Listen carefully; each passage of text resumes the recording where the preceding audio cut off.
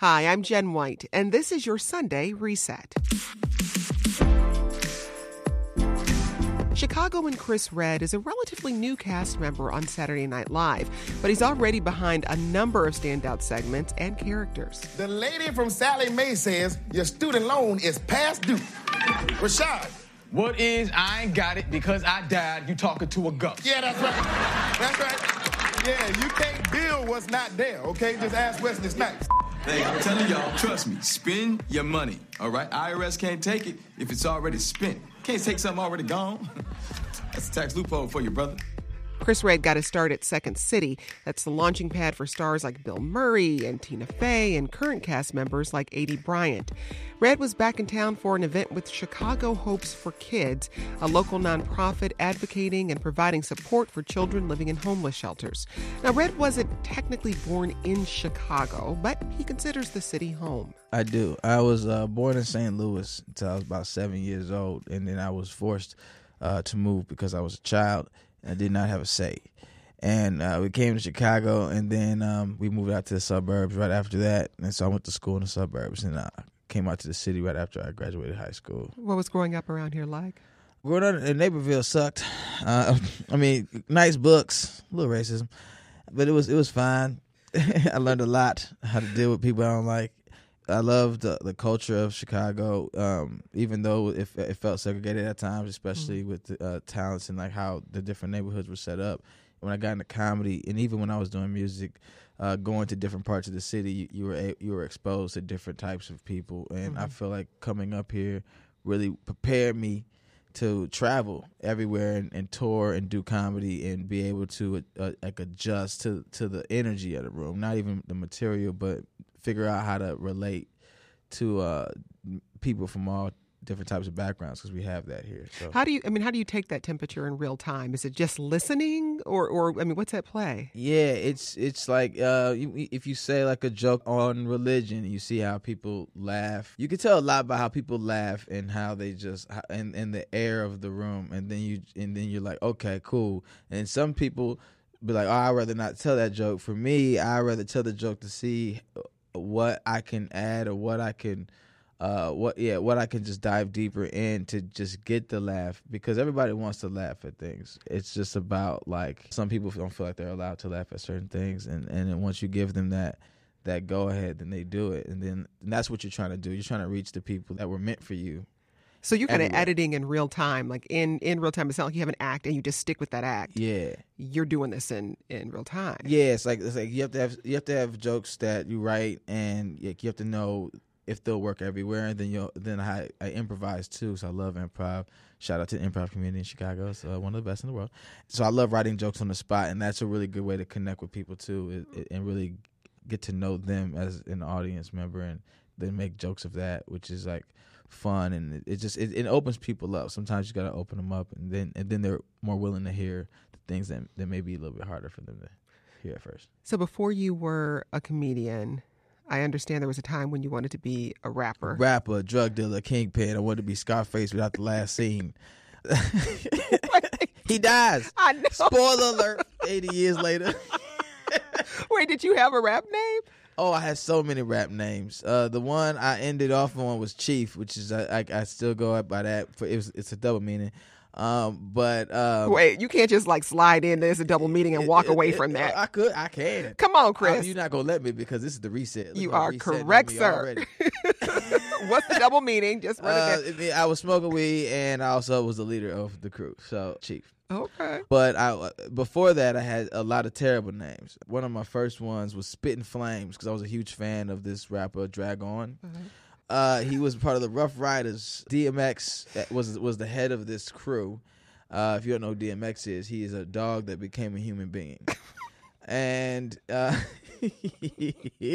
and Dragon would talk about fire alive, like, oh, spit fire. He had all these like fire metaphors, which in hip hop, metaphor and simile are confused. It's really the simile that they're talking about, but they call it a metaphor because somebody messed up and no one corrected it. So anyway, my name was Spittin' Flames, and I thought that was cool for a while, and then I realized it wasn't. Do you remember any of your rhymes? Ooh, I remember one of my first rhymes. I started writing after I got my first album on the low because my parents were like churchgoers and they did not like hip hop. Wait, they didn't know that you were doing this? No, well, they did and they did not like it. My parents did not support this. Like, now they'll lie and say it. They did. They don't. They did not support me for a long time. Because they were Southern parents. They came from nothing and made something of themselves and moved out. And when I said, hey, I want to take the opportunity that y'all have given me to go rap, and they were like, no, you're lost. And so they did not like that at all. And I was adamant about it, man. I was adamant about it. I remember my first rap was about Barney. Wait, Barney the dinosaur? Yeah, I was young. I was like 10 or 11. And I was like, because my parents had us reading early, so like I was writing right now. It was kid rhymes. It's like it was like a battle rap against Barney because he told me to clean up, and I ain't ready, and so that was like one of my first rhymes. And then wait, do you remember it though? Do you remember? I don't. Oh. I don't. I did at one point. There's one interview I did like a long time ago, where I like vividly remembered the lines. When you were doing that, did you imagine Barney responding, or was it just a one-way rap battle? In my child mind, it was like Barney was doing this thing with the other kids, like clean up everybody, and I just came through the door like Kool-Aid Man, like nah, fam, how about nah? So what I'm hearing is that even as a young child, you had a very active inner life. My imagination is crazy. Like my imagination was very much like half real world, half cartoon. I feel like that's how it's always been. I've always been a very animated person, and once I got into comedy, I channeled it correctly. So how did that transition happen for you? Failure. I failed at being a rapper. And then I had tried so hard for years. Imagine just like this is all you want to do. I had tunnel vision about it. And then I was like 22, and I just like I'm still broke, and I have made little to no money doing this, and I don't know how long I can keep doing this, and just feel this bad about it. Even though I was good, I was good at rapping. I just didn't really know myself because I was trying to like block out being funny. Being funny was always there. Comedy was always a part of me. It's just I didn't see it as a viable way to go. But that's interesting to hear you say that, because there have been rappers a lot of them who infuse humor into their rap. So what was it that made you want to separate that out? Because I was already living in the suburbs, and I was trying to run with my cousins and my homies in the streets, so I had to commute to the hood, which is not gangster. So I had a lot of things playing against my gangster already. So if I was like funny, then it's like, oh, that's another reason why I ain't gangster. He smiles a lot. So I was like, yo, let me try to take this comedy out of this rap when I really need to be doing the exact opposite. So I was kind of lost for a little bit, and then I saw a commercial for Second City, and I had never really heard of it before. I saw that, and I was like, oh, maybe I could go like try some improv and maybe like do some stand up. And I was already like hosting different things. Because my counselors would be like, yo, you're funny. Because I would skip class, and they would tell me to go to class, and I would end up being in there for 25 minutes just cracking jokes. And they were like, look, if you're not going to go to class, can you at least host a variety show? And I was like, yeah, I'll host. And then that's when I started cracking jokes and it started feeling good. And I was like, maybe I should just do this. And so then I did. I took my first class when I was 23, I think, 22 or 23. And I met some comics, and we went out, did some open mics, and that was, now we here. Take us back to your first stand-up gig, like the one you really hold in your mind as being like the first time you were on stage in front of a mic. Oh, it was good. It was like the first one was this I think it was called 720 Lounge or 720 Lanes or some. It was like a bar that was also like a bowling alley too. Mm-hmm. And they had a dope open mic that everybody did, and I went there for like 4 weeks before even going up because I was just so cripplingly nervous. Cripplingly? I told you I went to school 1 year. We'll go with it. I was nervous, man, and I had a lot of anxiety, which I found out I have. Therapy. Whoop, whoop. So I went to this...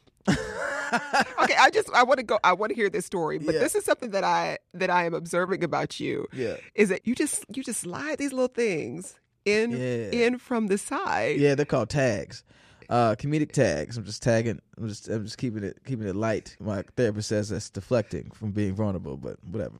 So you're at 710 Lanes. I think this is in Hyde Park. Yeah. Oh yeah. Uh-huh.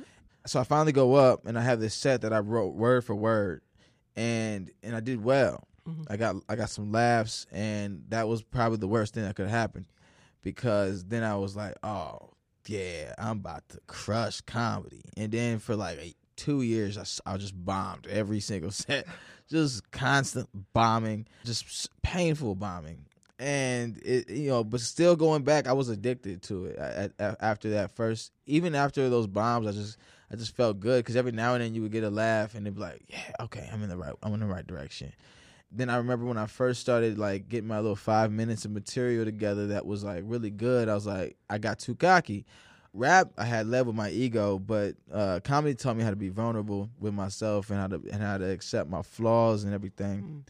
But I still had a little issue with the ego. So as soon as I got my little 5 minutes together, I was like, oh, I'm good. I'm about to go compete in this comedy competition. And it's very funny because I'm doing a show on Sunday, and Lil Rel's on the show. And Lil Rel was actually on this panel for this. He was one of the judges? Yes, he was one of these judges of this comedy competition I thought I was ready for.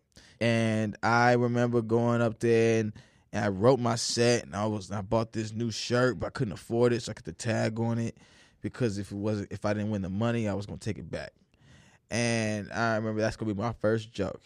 And I went out there and I said, yo, I'm Chris Redd, man, and I know I'm gonna win this, because if I don't, I kept the tag on my shirt, and I'm gonna take it back right after this. And then somebody was like, take that back. And that's how it started. And I had like 6 more minutes to go. It was the slowest 6 minutes of my life. I think a civilization was built. I'm getting anxious about it now, like I'm not good at comedy, like it wasn't years ago. That's how much it affected me.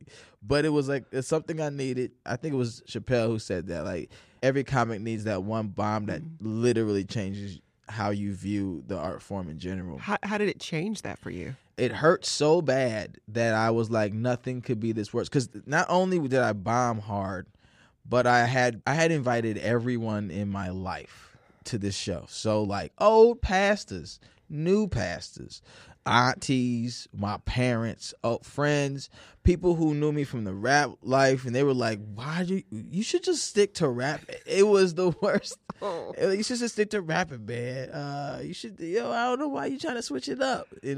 Everybody was just very, very terrified. And my parents were already like, didn't want me to rap. And then they were like, comedy. Now, my dad, he was kind of on board with the comedy thing. But my mom's like, another dream? We just get a regular job. Like, I'm tired of this. I mean, what's interesting is that you chose these paths that are very front-facing, very reliant on people responding to you. Yeah. But at the same time, you said, but I deal with anxiety. Yeah. How does that work together? I forced myself to get over it, because I throw myself in situations because I didn't want to just succumb to that feeling. Even when I didn't know how to identify what that feeling was, I was just like, I was a promoter, and I mean, nothing made me more anxious than being in a club, trying to have conversation with people when everything's going on and I can't focus. You know what I mean? But I just did it anyway, and I was like, let me just get good at the things that scare me. And so I've always been good at just diving in. I mean, I wanted to run with gangsters, and I dove into that head first. Like, let me just do this. And that's always kind of been a part of my nature. I feel like you can't be scared to try. You can't be scared to put your all into it. Otherwise, you won't see the outcome you're looking for. So that's one thing I've always been able to do. I'll be in moments where I've been over time and over these jobs, I've trained myself how to survive in a situation as long as I can. Like, I can be in a club and it's not crippling like it was before, but I do have a limit where I'm just like, okay, can we just vibe to the music and not talk now? Okay, this is a lot. Everybody's close. Okay, I'm out. But I have trained myself how to do like going to a job or like waiting tables. Waiting tables really help too. I'm really good at small talk. Like, I can do it almost autopilot. And my friends have pointed out, like, my friends will be like, hey, dog, you ain't even want to be in that conversation. Like, I know, man, but it's just like a skill you've mastered at this point. Exactly. So it's almost a way of protecting myself from getting deep with people I don't want to get deep with. Unlike you, who I'm getting real deep. I mean, you got to learn about my Barney. I ain't brought that up in a long time. Look, you about to have me telling secrets. I don't want to end this in tears. Okay? No, I'll try not to make you cry. Well, you've now thrown yourself into this other pressure cooker of an environment, 100%. Saturday Night Live. Yeah. You became a feature player in 2017. This season, you got promoted to full cast member.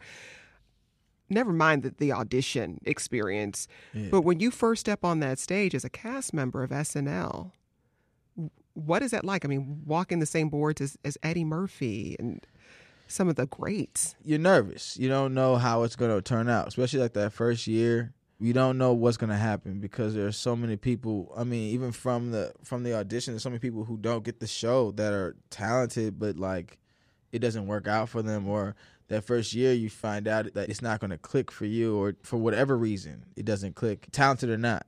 So you just don't know where you're going to fit into things. And then after like having conversations with people, I'm really big on like having conversations with people who've been there longer than me and really getting insight and like words of wisdom. And some of the most important things I had learned was that all the people that you loved in that show, do not try to chase the track that they ran, because yours is going to be different. And no matter what the show looks like, no matter how talented you are, it's always going to look different. To be inspired by Eddie Murphy is dope. To want to be Eddie Murphy is an insane thought process to have. That's the type of things that kind of helps you keep grounded. But it's also, I feel grateful. Every time I walked in that hallway, I'm like, man, I get to do this in the same building as this other person did this. But that first year is a whole lot of you walking out and taking the order and walking off scene, and that's it. And I came from a show where I was like one of the stars of the show, and I had lines. And then my first year, I came in there, I was like, hey, water's cool, huh? Real wet. And then that's like it. and then the rest, then you're sitting there for 2 hours like, I'm on Saturday Night Live. No one knows, but I am on here. Well, one of my favorite SNL skits is called That's the Game. And you play a clueless drug dealer, Quan, who he tries to double cross his partner because he wants to become the boss. He has no idea what he's doing. Let's take a quick listen. If I was still the king, I'd put a bullet in your damn head. Yeah. But then after that, who's the guy you would sell the drugs to, and what's his number, and what's a good time to call him? For real?